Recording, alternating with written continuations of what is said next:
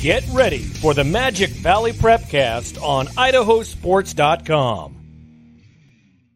That's right. Welcome in another edition of the Magic Valley Prepcast on idahosports.com, breaking down District 4 athletics week in, week out in the state of Idaho. Brandon Bainey joined today by the grand host, Scott Burton.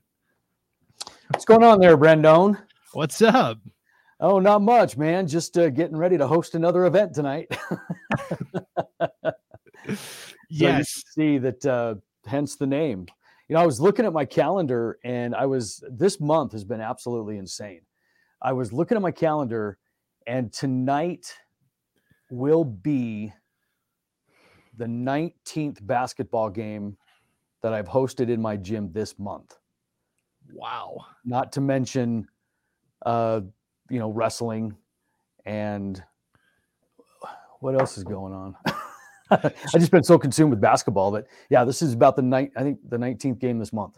So Jerome, obviously you're hosting your own competitions when Jerome High School is involved, but in addition to that, you have taken on the responsibilities of hosting the 1A D1 District 4 girls and boys district tournaments, most of the action.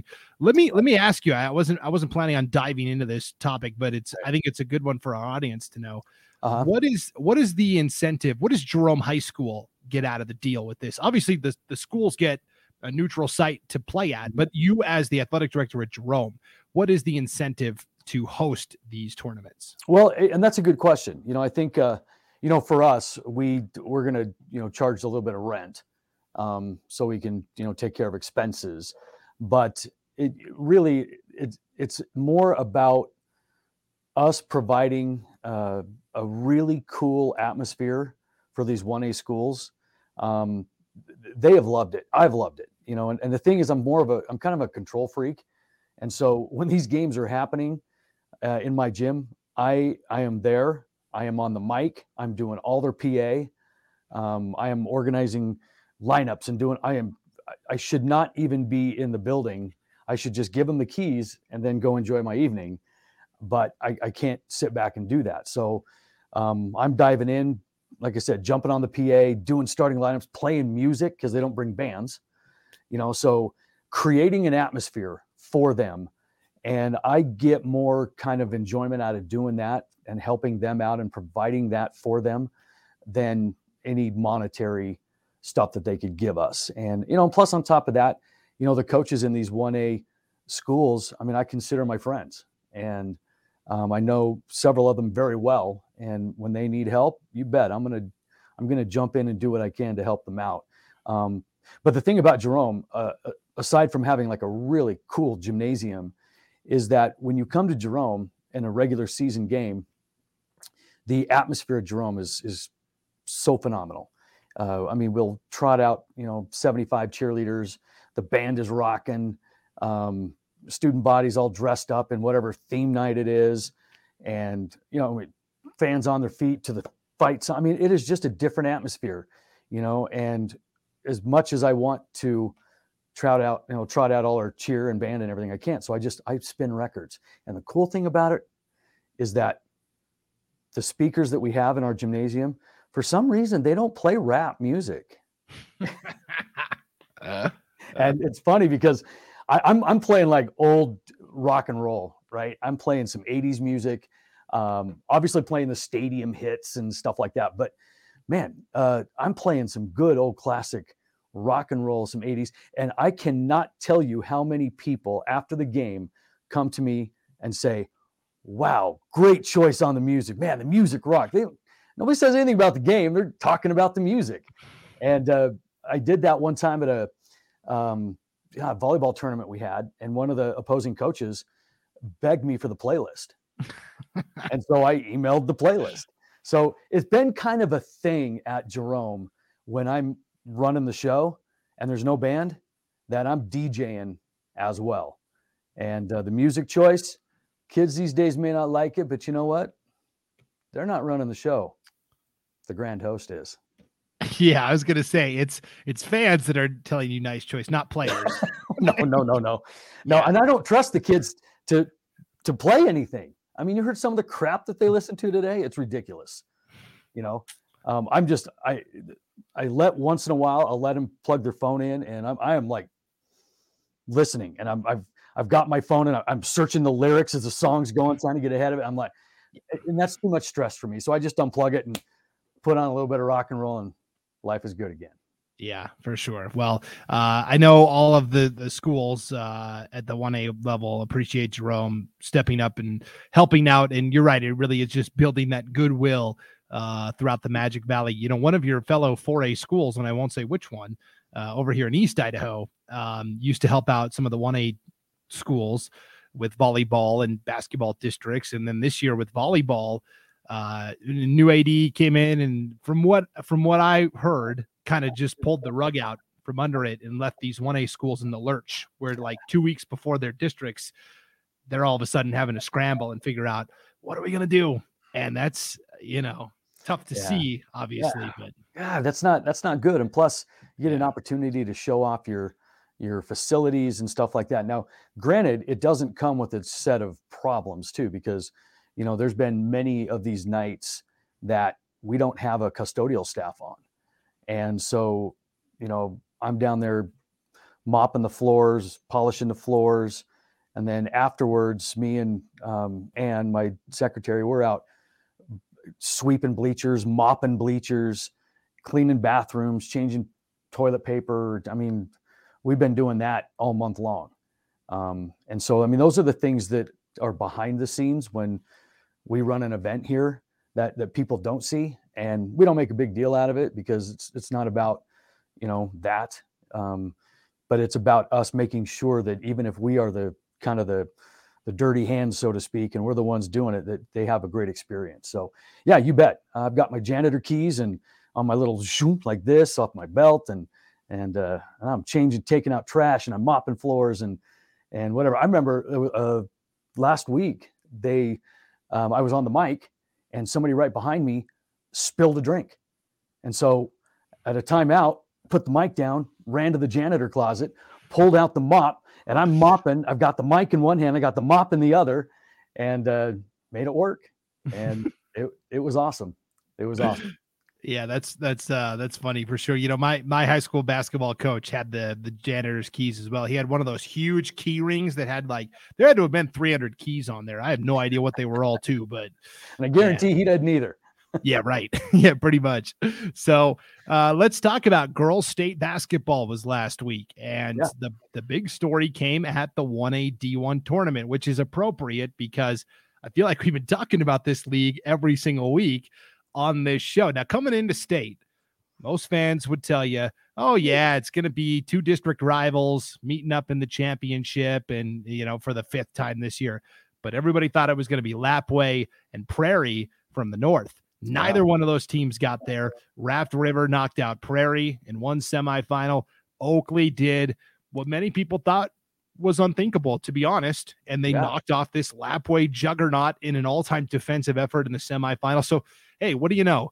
Oakley and Raft River for a championship, this time in girls hoops, though. Oh, wow. Haven't heard that song before. Yeah. But yeah, man, what an accomplishment by both of those schools to really kind of flex their 1A D1 muscle too. I mean, and the thing about it was, I mean, I visited a little bit with the coach Bart Dieters this week about that and just kind of how it all played out. And, when they knocked off Prairie, they beat Prairie first, right? So they're, pretty excited. And I mean, like you said, everybody's thinking it's Lapway. And who are they playing? Probably Prairie. Well, Prairie's gone. Huh. Okay. Well, I guess Raft River, let's give Prairie or let's give Lapway our best shot now. Then all of a sudden, Oakley knocks off Lapway, and all of a sudden, Raft River is going, oh my goodness, we might be able to win state, because this was a team they'd beaten already. And so that got the buzz going in Raft River a little bit. They didn't have to game plan. They didn't have to really watch much film. They just had to do what they had done a couple of times already. Now, Oakley in the regular season had beaten Raft River twice. Raft River beat them 48-27 the opener or the first time, and then Oakley got them 41-34, and then Oakley got them 31-26. And then Raft River, even the series at 2-2, but won the game that mattered most. So congratulations to Raft River, and hats off to Oakley as well. Matt Payton does a great job with those Oakley girls, and even though they're taking home a color of a trophy they didn't want, nobody thought they were even going to get there. But they knocked off Lapway and got to the championship game. So great representation by District 4. And the same thing happened last year at State, Scott, where Oakley had beaten Raft River in the regular season. Oakley had won the district title over Raft River, and then they got slotted against each other in the first round at State. And it was that 4-5 matchup at State, and Raft River won the game that counted at State and got to the semifinals. So it's just funny how it's paralleled, and they did it again, except this time in the championship. So. Yeah, it is. And when you have two of the best programs in the state, you're going to see each other. It's just foregone conclusion. And I'm just glad a District 4 team brought home the title. Very cool. For sure. Caroline Schumann, the great center for Raft River, was named the MVP of the 1A D1 tournament by the IdahoSports.com broadcasters. Ryan Udy from Raft River was named sixth man of the tournament.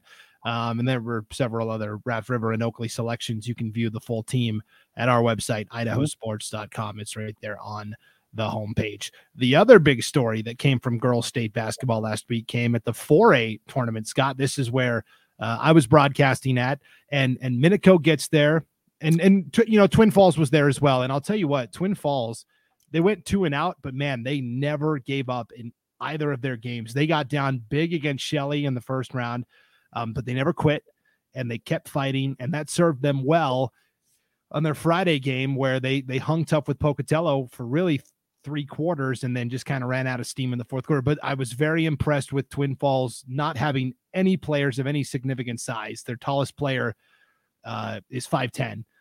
Oh, and yeah. For them to battle the way they did, even though they went 2-0, I thought was very impressive. It is, and what you see when you get to these state tournaments, especially in the upper divisions 4 and 5, I mean, and you see it in the younger ones too, is that the teams that are winning, they've got a superstar. They have got just an all-American player or two, and they are undeniably the best people on the floor. Twin doesn't have that.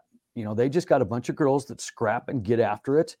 And, they've got their better players on their team, but no superstars. So they came in with sort of like a team mentality type of thing. And, 2-0, but fought and represented well as an 8 seed. We knew that whoever came out of that Twin Jerome game was going to be an 8 seed and was going to have an uphill battle, but showing a little bit of moxie, a little bit of fight was impressive. Yeah, and it's easy to forget, too. Twin Falls lost the 2 players they were relying most on to play the post for them this year. One at the very end of volleyball season, and then Sydney Jund, second game of the year. Both blew out their knees, both done. And so, yeah, Twin Falls competed very well. Minico came to state, and right away, they got the team that would be the eventual champs, Sandpoint, in the 6-versus-3 matchup. Minico got down big. In the third quarter, Sandpoint had a 17-point lead, but Minico never quit, and they actually cut it to 3 with 7.2 seconds left and the ball. So Minico had the ball with a chance to tie the game against the eventual state champs. Now they turned it over. They turned it over at half court. Sandpoint made 2 free throws and won by 5. But for me, that really showed that 1 or 2 plays go another way, maybe it's Minico that's winning the state championship. Who knows, right?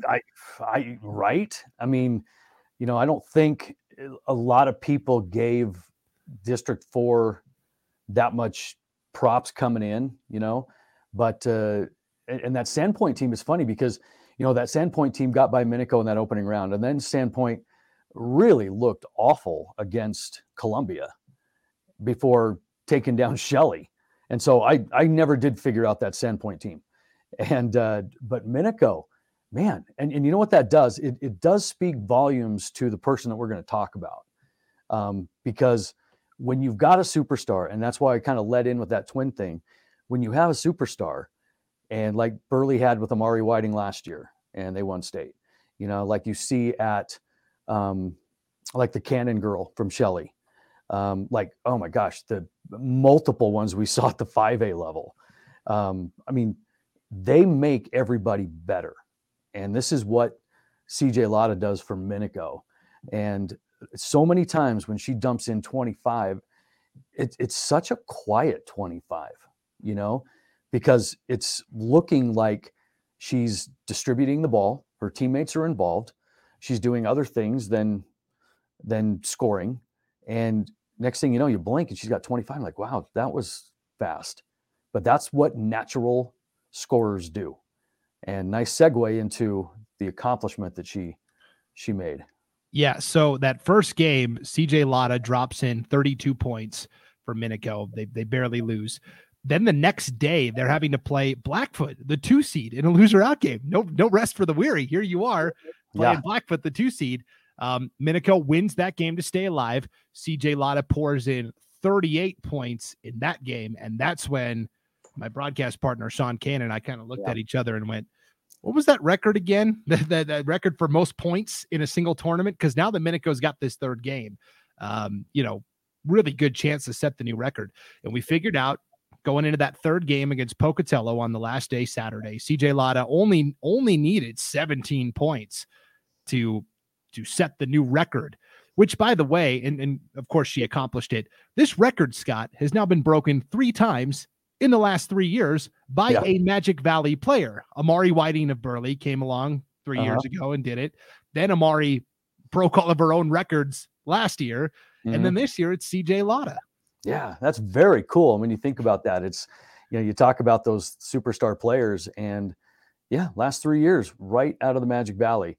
And, CJ had a chance to visit with her a little bit this week. And, and plus I know her family well and they're rivals of ours because of Minico and Jerome or whatever. And her dad, Steve's a basketball official as well, as also their head volleyball coach and one of their basketball. Anyway, so everybody knows everybody.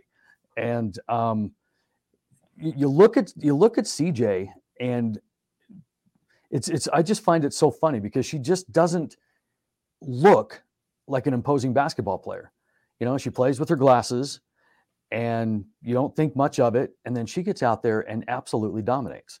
And she does it in a way that isn't flashy or showy or, self-promoting or any of that stuff. And that's why a lot of times it's really quiet because she just scores and then that's it, right? There's no massive celebration. There's no nothing. And so one of the things that you learn about CJ along the way over the years is that, she a great player, obviously, but she's really humble. She's not one to, like I said, to self-promote.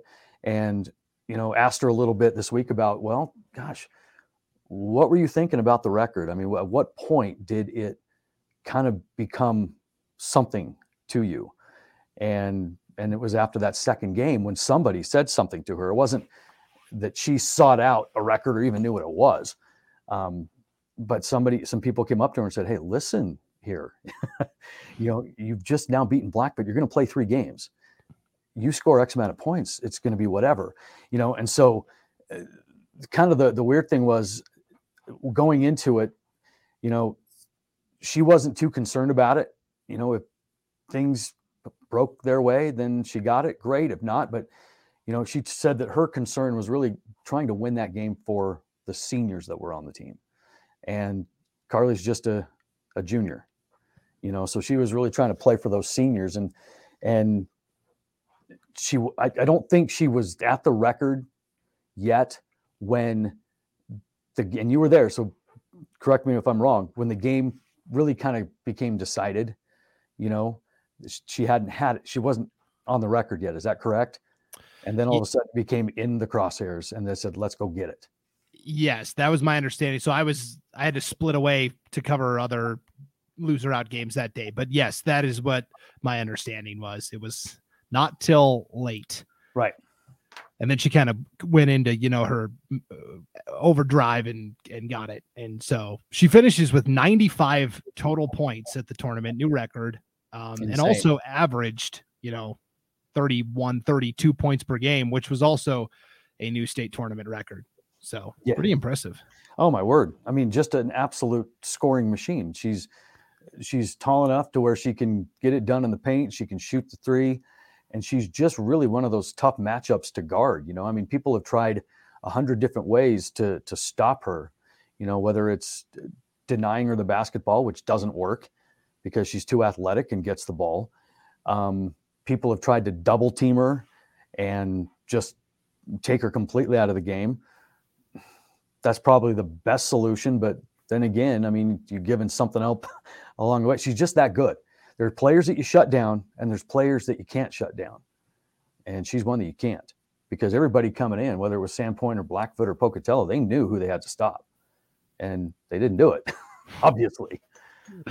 Yeah. So a couple of anecdotes about CJ from my perspective. So the very first basketball game I ever did for IdahoSports.com, Scott, was during CJ's freshman year at Minico. Mm-hmm. They were playing at Idaho Falls. This is when Idaho Falls was a 4A school. It was the fourth game of the season, fourth game of CJ's career. And she's starting as a freshman. So obviously Minico goes over there. They lose by like 9, I think. But I mean, from that first time I saw her play, mm-hmm. the way she handled the ball as the point guard, I was like, freshmen don't do this. Freshmen don't have dribble moves like this. Like, she's only going to get better, and she's going to be a big time prospect if she continues to develop. And yeah, you know what? And you made a good point, and that's what a lot of these kids don't understand, is that you want to score, then you better do more than shoot the basketball. You better be able to dribble the basketball. If you can't handle the ball, then you're not going to score. And a lot of these kids are out there just thinking, well, I'm just going to camp at the 3, or I'm just going to work on my shot. Fine. Then you become so easy to game plan for. We'll take you out of the game in a heartbeat. But if you can handle the basketball, then all of a sudden you are a whole different kind of weapon. And that's what these players do. And so you look at those superstars that we keep talking about, whether it's Amari Whiting, whether it's CJ Latta, or some of the others that we mentioned that I saw at the 5As. Every single one of them can handle the basketball. They can shoot it, don't get me wrong, but they can handle the basketball. That is the one thing that those kids need to learn how to do before anything else. Yeah. And every Minico boys game that I was at this year, Scott, who's in the front row of the student section, CJ and her teammates, which I love to see. And they'll probably be at state cheering on the Minico boys as well. We'll talk about that in just a second. And then, the glasses, right? You watch her and she wears those glasses all the time, whether she's in class, on the court. She keeps them tucked in with the big headband. And talking to Coach Anna Bateman from Minico, she goes, I have tried to get her to ditch those things, because there's been games where they get bent and they get broken, and she's got to come out and we just put tape on it and we send her back in. And and you'd have to think that your peripheral vision sometimes suffers, and you sweat. Next thing, you got a thing of sweat coming down. And I mean, that's one of the things that impresses me most about her is not shooting ball, is how in the heck do you manage to play in those things and be as good as you are? It's crazy to me. Yeah. So there were a couple of different Big Sky schools that are interested, Northern Arizona, Idaho, a couple others, and they came to Minico to watch her play this year. And I asked Coach Bateman about that too. I said, where do you fall on that? Because some coaches like it, and some coaches go, oh man, that's a big distraction, and I don't need this around my team. And Anna said that she loves it because every player gets fired up and says, all right, let's go put on a show for these college recruiters. And so she leans into it and embraces it. Good. Yeah. And that's the other question I asked CJ too, is like, where do you see yourself going? Do you have any idea? And again, she's only a junior, but she has no clue yet. Yeah. So she is still being courted and recruited. So we'll see what happens next year. Well, I'll tell you, if Amber Whiting at BYU was smart, she's already got Scott. She's already signed Brindley Cannon from Shelley, who's a junior, and Cambry Barber from Rigby, who's a junior. They both committed to BYU. So Amber's just kind of quietly getting Idaho's best players to come to BYU. So well, and CJ would be, imagine the backcourt of Whiting and CJ, and well, I mean, Cannon can be a part of that too, and Barber. The funny thing is, all 4 of those people you just mentioned, they're the team's best players that they were on, and they can all handle the basketball. So you don't recruit just a pure shooter. I'm telling you. Yeah. Anyway, but that would be fun to see her at the next level. Yeah, pretty epic. So great tournament for CJ Latta. Congrats to her and Minico as well for winning that consolation trophy and bringing that back. Minico also in the headlines this week. Scott, state wrestling, of course, gets underway. It's over in Boise this year, and Minico, the heavy favorite to win the 4A championship. You know, talking on our Mat Chat Prepcast, our Idaho, our wrestling only podcast, basically the thought was Minico's got such depth and such numbers that maybe the only team that has an outside shot is Bishop Kelly, because Bishop Kelly's they're really top heavy. They've got really good, a good 6 or 7, but they don't have the numbers. But BK would need to be perfect almost to knock out Minico. Oh, no question about it. BK is returning a ton of people, and Minico they qualified 24. They've got 10 returning state placers, and you just don't get that, and it is their depth. I mean, you look at the top teams in 4A at the state wrestling tournament. I mean, a lot of times it's the same teams. You get the Minicos, the Caldwells, Bishop Kelly's kind of getting in there. The Jerome's in there once in a while, has been in there lately. Blackfoot, whatever. But with Minico's 24 qualifiers, and you're looking at a lot of those teams I just mentioned, the next most is 15. I mean, they've got 9 more qualifiers than Bishop Kelly's got 15. With 4 returning state placers. And if they're going to challenge with 15 and 4, they're going to have to beat Minico with 24 and 10. Yeah. And so, good luck. Minico is the heavy favorite. Yep. So we'll keep an eye on that. Buell expected to do well at the 3A, Declo at the 2A, 1A as well from the Magic Valley. All right, let's talk boys basketball, where the story of the night, and again, we will, if you're watching this on the idahosports.com YouTube channel, you will see these brackets up on the screen. I'll share my screen and put the brackets up. Make your screen full size. It's a little easier to see. If you're listening at idahosports.com or wherever you download your podcasts, no worries. You can follow along. We've got the district brackets on the homepage at idahosports.com as well. Well, the Great Basin Conference, Minico is your district champion, Scott. They beat Twin Falls last night. In a kind of a low scoring game by 6, I believe, 6 or 7. And talking to Brady Trankel, the Minico coach, he said, our team cannot win at home for whatever reason. They really did struggle at home this year, but here they are. A win at Jerome in the semis, a win at Twin Falls in the championship, and the Road Warriors, Minico going to state. Yeah. It's funny, the kind of the ebbs and flows of this conference this year, because, at the beginning of the year, it was supposed to be Twin and Minico and Twin. I mean, and then it was everybody else. And the way that this conference shook out was just incredible, with the amount of parity. I mean, from top to bottom, you would play late in the season, and this is no joke. I mean, you'd win a conference game, you would be the 1 or 2 seed at that moment. But if you lost that conference game, you would fall all the way to the 6th seed. So it was just, you didn't know where you stood until the dust cleared and the schedule was finished. But it's funny how it turned out. Twin and Minico, the preseason favorites, are the ones that ended up in the championship game. And Minico, with their style of defense and the way they just play basketball, is so different. They don't have that superstar. Brevin is the guy that kind of drives the bus for them, but it's not about the superstar or shooting or scoring. They junk it up and muck it up and physical you up.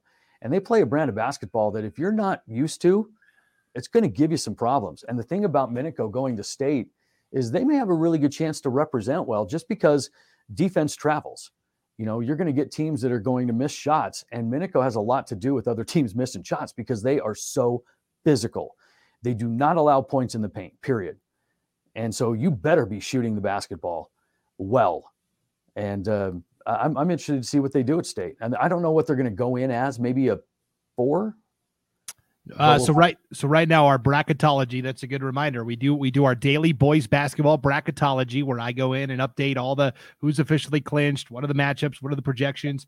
Right now, Minico projected to be a 6 seed.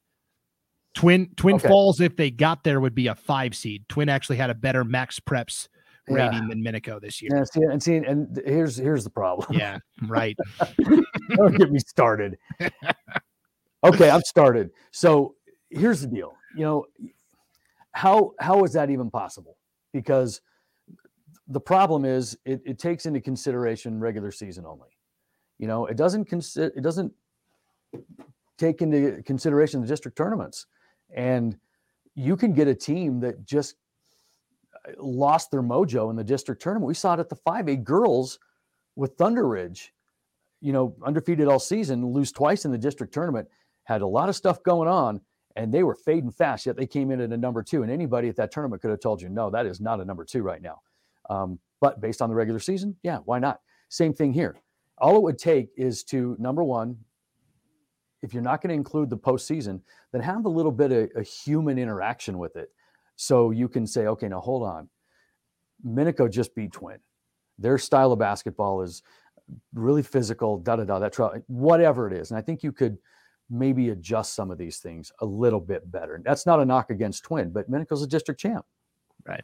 To me, the solution is simple. And you tell me if I'm way off on this, but the very first year that they did the Max Preps rankings for football, so not this past season, but 2 years ago, Class 4A specifically said in football, our 5 district champions are automatically going to be the top 5 seeds. Now, we'll seed them based on their Max Preps ranking, but the 5 district champs automatically get the top 5 seeds, and that rewards then your district champs. And then from there, we'll fill in the rest on Max Preps. Could we not do that where we just take the 5 district champions and seed them 1 through 5 based on Max Preps? And then if you got a second bid from your district, you're automatically 6, 7, and 8. And if you're lamenting, oh, but we were really 2 in the regular season, well, too bad. You should have won districts.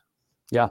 No, I mean, I think you definitely could, because I think, there's a lot to be said about how a team finishes coming into the state tournament. You want a team that's hot. You want a team that's playing well, not a team that just survived and got into a play-in game when they should have won the whole thing anyway, or whatever the case is. That says a lot about a team coming in, because it's so difficult just to hit a reset button. And coaches try to do it all the time. I mean, it's the old cliche, guys, we're 0-0 now. Or forget about the regular season. Forget we just lost in the district championship game and we were undefeated up until that. But whatever. It is so hard mentally to just hit reset and go, yeah, forget it. I'm not going to think about that loss, or whatever the turmoil and strife and struggle is going on with my team right now. It's hard to just reset everything after you just had a long, grueling 2.5 months of basketball. So, yeah, no, I think there's ways to make it better. Definitely better than what we had, but yes. I think it still needs to be worked on and discussed to make it better. Now, whether or not I'm just causing an issue, I don't know, but I saw it so bad at the 5A girls tournament this year when, and not to jump way off topic, but Boise comes in as a number 4, and they were not a number 4. Anybody could have told you that. They were a 1B right behind Coeur d'Alene. And if you need any proof of that, go back and listen to the double overtime thriller instant classic that we called on Idaho Sports between Coeur d'Alene and Boise. And then championship game was a 40-point blowout. That's what happens sometimes. Yeah, I know. How bad do I want to rock this boat right now? So I just think that we can continue to explore ways to make it even better. We're on the right track. Yes. Okay, I'm not totally bagging the system. We're on the right track. Let's be open to discussion on how to even make it better. Yeah, I know. I've heard some Boise area coaches talk about, why can't we just get on the phone and seed it? That's what they do for tennis. That's what they do for wrestling, right? Yeah. They get on the phone and talk it over and seed it. So I don't know. There is, though, and it'll be discussed, I think, in April at the IHSAA's April meeting, and we will wait and see what happens there. But okay, back to this district bracket. Sorry about that. No, it's all right. It's all right. We do this sometimes. We kind of veer off, but it's always for good reasons. So Minico wins 49-41 over Twin. JT Garza, 19 points for the Spartans last night. Riker Stimson had 17. Notice how neither one of those guys is named Brevin Trankel. So if both of those guys can keep doing that, and then Brevin just chips in and is the distributor, floor leader that he is, yeah, I don't know. Minico could be a tricky opponent at state, certainly. Now they could, and I think the big thing for Minico is Brevin cannot be their top scorer. Right. I think they're better without him scoring as much, because that supporting cast will stand around and watch him. And then next thing you know, there's no fluidity and continuity. But when he is just a general, like you said, and distributing, everybody around him gets better because they do have some pieces and they're always going to play defense. So, but yeah, interesting. Yeah. So now it comes down to Friday night at Twin, 6 p.m. showdown, Jerome and Twin Falls for the second bid to state. Scott, how do you see this game shaking out? Phew. These two teams are about as even as you can get. They split during the regular season. And we won over there. They won over here. For some reason, we play better on the road as well, it seems like.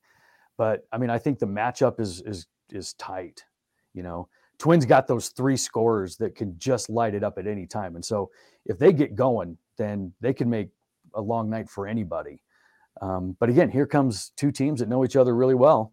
And you can bet that it's going to be a tight game. And I wouldn't be surprised one way or the other how it goes.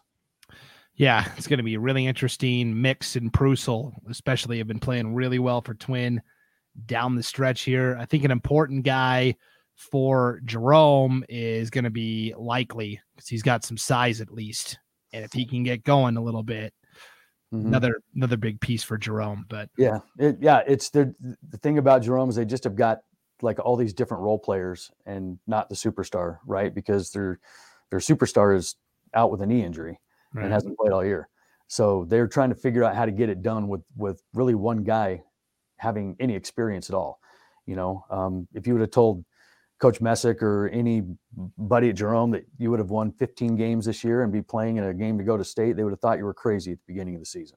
So they have overachieved, and hopefully they're not just happy with that, which I know they're not, but they're not supposed to be where they're at. So, But it's going to be a good game. I'm excited for it. Yeah, we'll see how it shakes. Yep, shakes out Friday night. The 3A District 4 championship was last night as well.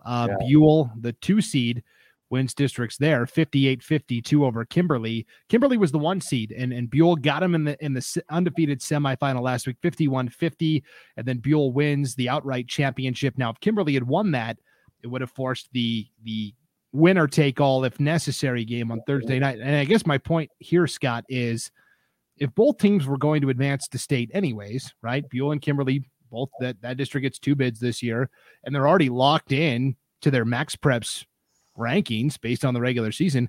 Why play the game? What's the point? Right, because it's not seeding anymore. Yeah, it doesn't have any impact on anything. They're both going to state. And the only reason I bring this up is because there was a really tragic situation that happened about 10 days ago over in the Treasure Valley, where you had Greenleaf Friends Academy, a 1A D1 school, playing in their district championship game. And I'm sure most of our listeners at least know a little bit about this story, but maybe not. They're coached by a husband and wife duo, Jim and Loma Biddick. Loma is the head volleyball coach, and then she's an assistant girls basketball coach, and her husband, Jim, is the head coach. They were on their way to the school to get the bus ready to go to Columbia High School for the championship. And they were hit by a driver. I don't know if he ran a stop sign or something. It wasn't their fault, but neither one was wearing their seatbelt. And Loma, passes away. Jim is still in the hospital because of very, severe injuries. And this is like during the 3rd place game at districts. This is all kind of like trickling into the arena. And so basically they get together with Liberty Charter, the other school, and they go, hey, look, we're both going to state. Like, what's the point of playing this game? Let's just call it a no contest and let's both go to state. And that's what they ended up doing. And it was the right thing. Sure. So obviously we don't hope that situation ever repeats itself again, but it does bring up a question of, what if somebody got hurt in one of these games? Mm-hmm. It's a meaningless game, essentially. Yeah. You're playing for your district championship, and that's all you're playing for. Now, that I don't mean to make light of that, but there's bigger prizes awaiting. and it does raise a good question, because back in the day where we had the other system, and there was 2 teams going, it really, because you had you would have the ping pong balls, 4A would play 3C and whatever. And we had teams that would go into these types of games and throw them and lose on purpose, just so they had a better side of the bracket, because they knew how the bracket was shaping up. They, well, I don't want to go up there and play that team. I think we're going to lose this one. And I remember coaching, girls varsity one time, and we had a team come down and play us for a seeding game, and they absolutely tanked the game on purpose because they wanted that particular side of the bracket. So, but yeah, no, it does raise a good question. And the other question too, not taking anything away from Buell and Kimberly, but you're looking at a conference here that didn't have a team with a winning record, and people are going to talk about that one as well. And especially when you look at Marsh Valley and Teton that are going to have to play each other tonight. One of them is going to have their season come to an end. And you're talking about the number 2 ranked and the number 3 ranked team in 3A, both with 18 wins and 19 wins, and unfortunately these things happen. Yeah. And that's, I've talked about this on my East Idaho Prepcast about why don't they just combine? Why don't District 5 and 6 just combine? They're 2 separate 3-team leagues. Why wouldn't they just make a 6-team league? Because then you're going to get, probably better representation at state, since it's a bigger conference. But in the process of, we want to protect for our own interests, you've now lost basically, a really good team is going to be sitting at home because of that. So yeah, I don't know. And I don't know if they've got enough animosity between District 5 and 6. They just don't want to do it. I have no idea. Maybe they all end up playing each other anyways in non-conference. Yeah. So I mean, why not just make it anyways? That's another topic for another day. I know we are like ADD kids. We're just bouncing on. Do you want to ride bikes, Brandon? Let's go. Yeah, right. Okay. So anyways, Buell and Kimberly are in. They are going to be the 7 and 8 seeds at the 3A state tournament. Like you mentioned, Scott, sub 500 records. Okay, let's talk about 2A. This was settled pretty early last Wednesday. In fact, I believe the Declo Hornets were the first team to officially clinch a spot at state anywhere. Mm-hmm. They are taking on Wendell in this best of 3 game championship series. Wendell got the 1 seed. They both tied in the regular season, right? They both beat each other. Wendell got the 1 seed on the tiebreaker. Declo comes in and wins the first game in Wendell in overtime, 55-51. They played really well down the stretch. And I think at that point, Declo just had all the momentum. The series then got to shift to Declo. They end up winning by 10 over Wendell. And so now it's Declo advancing to state, and Wendell, this team we were pretty high on, kind of just ran out of steam at the end of the season. Yeah, they did. And, those 4 games that they played against each other, they played 3 extra sessions. The one in the district tournament, and then the 2 overtime thriller that Wendell won late in the season. So these 2 teams were just even all year long, and it just became who was playing the hottest basketball at the time. And you're right, Wendell faded just enough, and Declo took advantage of it. So congratulations to them. Yep, congratulations to Declo. It looks like at the 2A state tournament, Declo is probably going to be that 8 seed overall. But the good news is that to me, the 2A is the most wide open. Melba's 23-0, but they've been pushed this year. So, we will wait and see there. 1A D1. The championship game was on Tuesday night at CSI. You had 1 versus 2, Castleford and Cary. Cary gets a very tight win, 53-51. So I think for Dick Simpson's been coaching Cary now for 30 years. And I think 27 of the 30 years he's taken Cary to state. It's something like that. The numbers might be a little bit off, but it's something 85% of the time he's got Cary at state. And guess what? He did it again. Yeah, and even though stepping up a division, because they were 1A D2 for the longest time, right? Right. And Cary scores on a last second coast to coast drive by Carson Perks.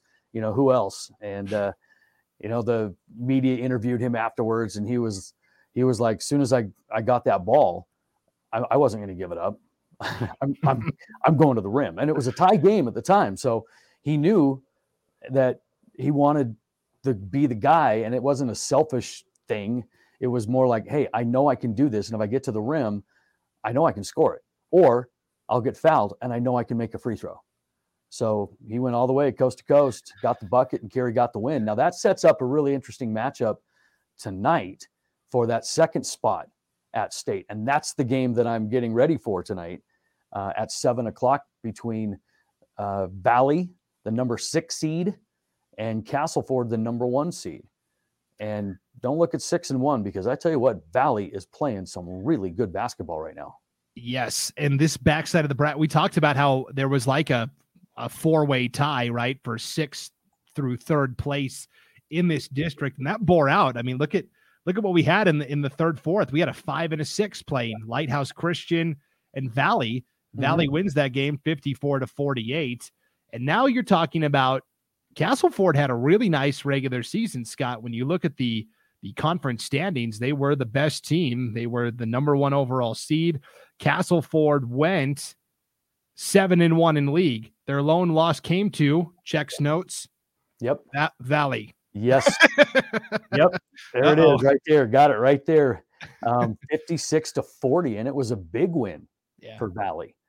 So you look at this, and the thing that intrigues me the most is the mental side of things. Just because you've got Valley, who's hot. They're playing way better than a 6. I was surprised they actually took down Lighthouse, because I had seen Lighthouse play a couple of times, and when they beat Murtaugh, I mean, it was dominating. Yamada just had him rolling. If you haven't seen that kid play, and he's playing well, he's fun to watch. Yeah. So I'm thinking, how is Valley going to control him? And I'll be danged if they didn't get it done. And so that just goes to show that Brian Hardy has got that Valley Viking squad playing super well. So the mental side of it is you've got Valley coming in, rolling right now. You've got Castleford coming off of a loss, and the only conference loss they have is to Valley. So those things are rattling around up there. How are they going to come into tonight? I'm interested to see, and I'll be there courtside. Yeah, it's going to be a great battle for sure. Yeah, and you'll remember, I think I mentioned it on this Prepcast a couple of weeks ago, talking to some Lapway fans up north. When you look at 1A D1 basketball in general, Lapway is the big juggernaut. And Lapway fans kind of told me the one team that they have been watching all year and think could give them a good challenge is Valley. That's the team that Lapway has kind of been talking about and circling. So it's crazy, because I don't know how Valley got on their radar. They're not even ranked in the media poll or the latest coaches poll. Castleford's the number 5 team, but this conference has really been quite competitive. But yeah, I'm really interested to know how Valley got on Lapway's radar, because there's not many teams that do, including many 5A teams that have taken a shellacking by Lapway. So yeah, well, we'll see if Valley gets that shot or not. Man, that'll be a fun game tonight for sure. And then finally at the 1A D2 tournament, we talked about this all year. Camas County, Richfield, 2 top 5 teams. Only one team gets to go. I think we kind of forgot about Dietrich a little bit as well. Dietrich also a very good team where they have pushed Richfield a couple of times. That first round matchup between Richfield and Dietrich ended up being a 6-point win for Richfield, 74-68. And then you had the undefeated semifinal between Camas County and Richfield. That was a 6-point win for the Mushers. And then basically in the 3rd place game Tuesday night, Dietrich again pushes Richfield. Richfield again wins by 6, this time in overtime, 82-76. So I guess this tournament is brought to you by the number 6. Yeah, it is, because you did forget a little bit about Dietrich. They're the ones that don't have the winning record in the conference. And it's all been about Camas and Richfield. Camas at 15-5 and Richfield at 19-4. Those two have been the dominant ones, and Dietrich pushes that Richfield team. We'll see if it kind of got their attention a little bit, but they're going to go up against Camas again. And this is a pretty good rivalry here, because they have played 3 times this season, and they were all close. First one Richfield won 57-52, 5-point win there. Camas got the next one, a 5-point win, 44-39. And then in the tournament, it was a 6-point Camas win, 52-46. So, I mean, these games between these two teams are as good as it gets. And the sad part about it is only one team gets to go to state. And I think that either one of them, if they both went, they both could make some noise. Yeah, and they play tonight, Thursday night at Gooding. Now, if Ridgefield wins, they got to beat Camas twice. That's the hard part. Camas is the team that has the onus of a little bit of a built-in advantage. And if they were to force that winner-take-all game, that would be Saturday night, 7 o'clock at Gooding. And boy, get your popcorn ready for that. Yeah. That would be must-see TV right there, because, and especially if this one tonight goes down to the wire, final seconds or minute, like it always does, and then they get that 5th game in. Oh man, yeah. And there's nothing else going on. Get your butt over to Gooding and watch some fun 1A D2 basketball. Yeah, pretty epic for sure. So, all right, that's our tour through the boys basketball district landscape. Next week, Scott, here on the Magic Valley Prepcast, we will have our traditional boys basketball state tournament preview show. We'll do that live probably next Tuesday night on idahosports.com's YouTube channel, Facebook page, and Twitter account. We'll break down all 6 classifications with the idahosports.com broadcasters, and then I will take that show and put it into the podcast feed here for the Magic Valley Prepcast. Yep. So, where are you at for boys state? I'm 5A. You and I are flip-flopping. So we are flip-flopping. I'm going to 4A. Yep. So you'll be calling the 5A boys. I'll be calling the 4A boys. Be a good time. Yeah, absolutely. Yeah. So good luck to all of the Magic Valley teams competing at state wrestling this weekend, and to the final few boys basketball teams that are trying to make their way to state as well. All right. I know you got to go. You got to go start warming up for your performance tonight, Scott. Yep. I got to go exercise the golden tones, make sure there's batteries in the mic, get the mop bucket ready for any of those incidental spills as I'm talking through the mic, mopping the floor, doing whatever it is that I'm doing at the same time. The grand host never rests. Athletic director by day, janitor by night, Scott Burton. So appreciate it. All right. Thanks everybody for tuning into the Magic Valley Prepcast. We'll see you next time on idahosports.com.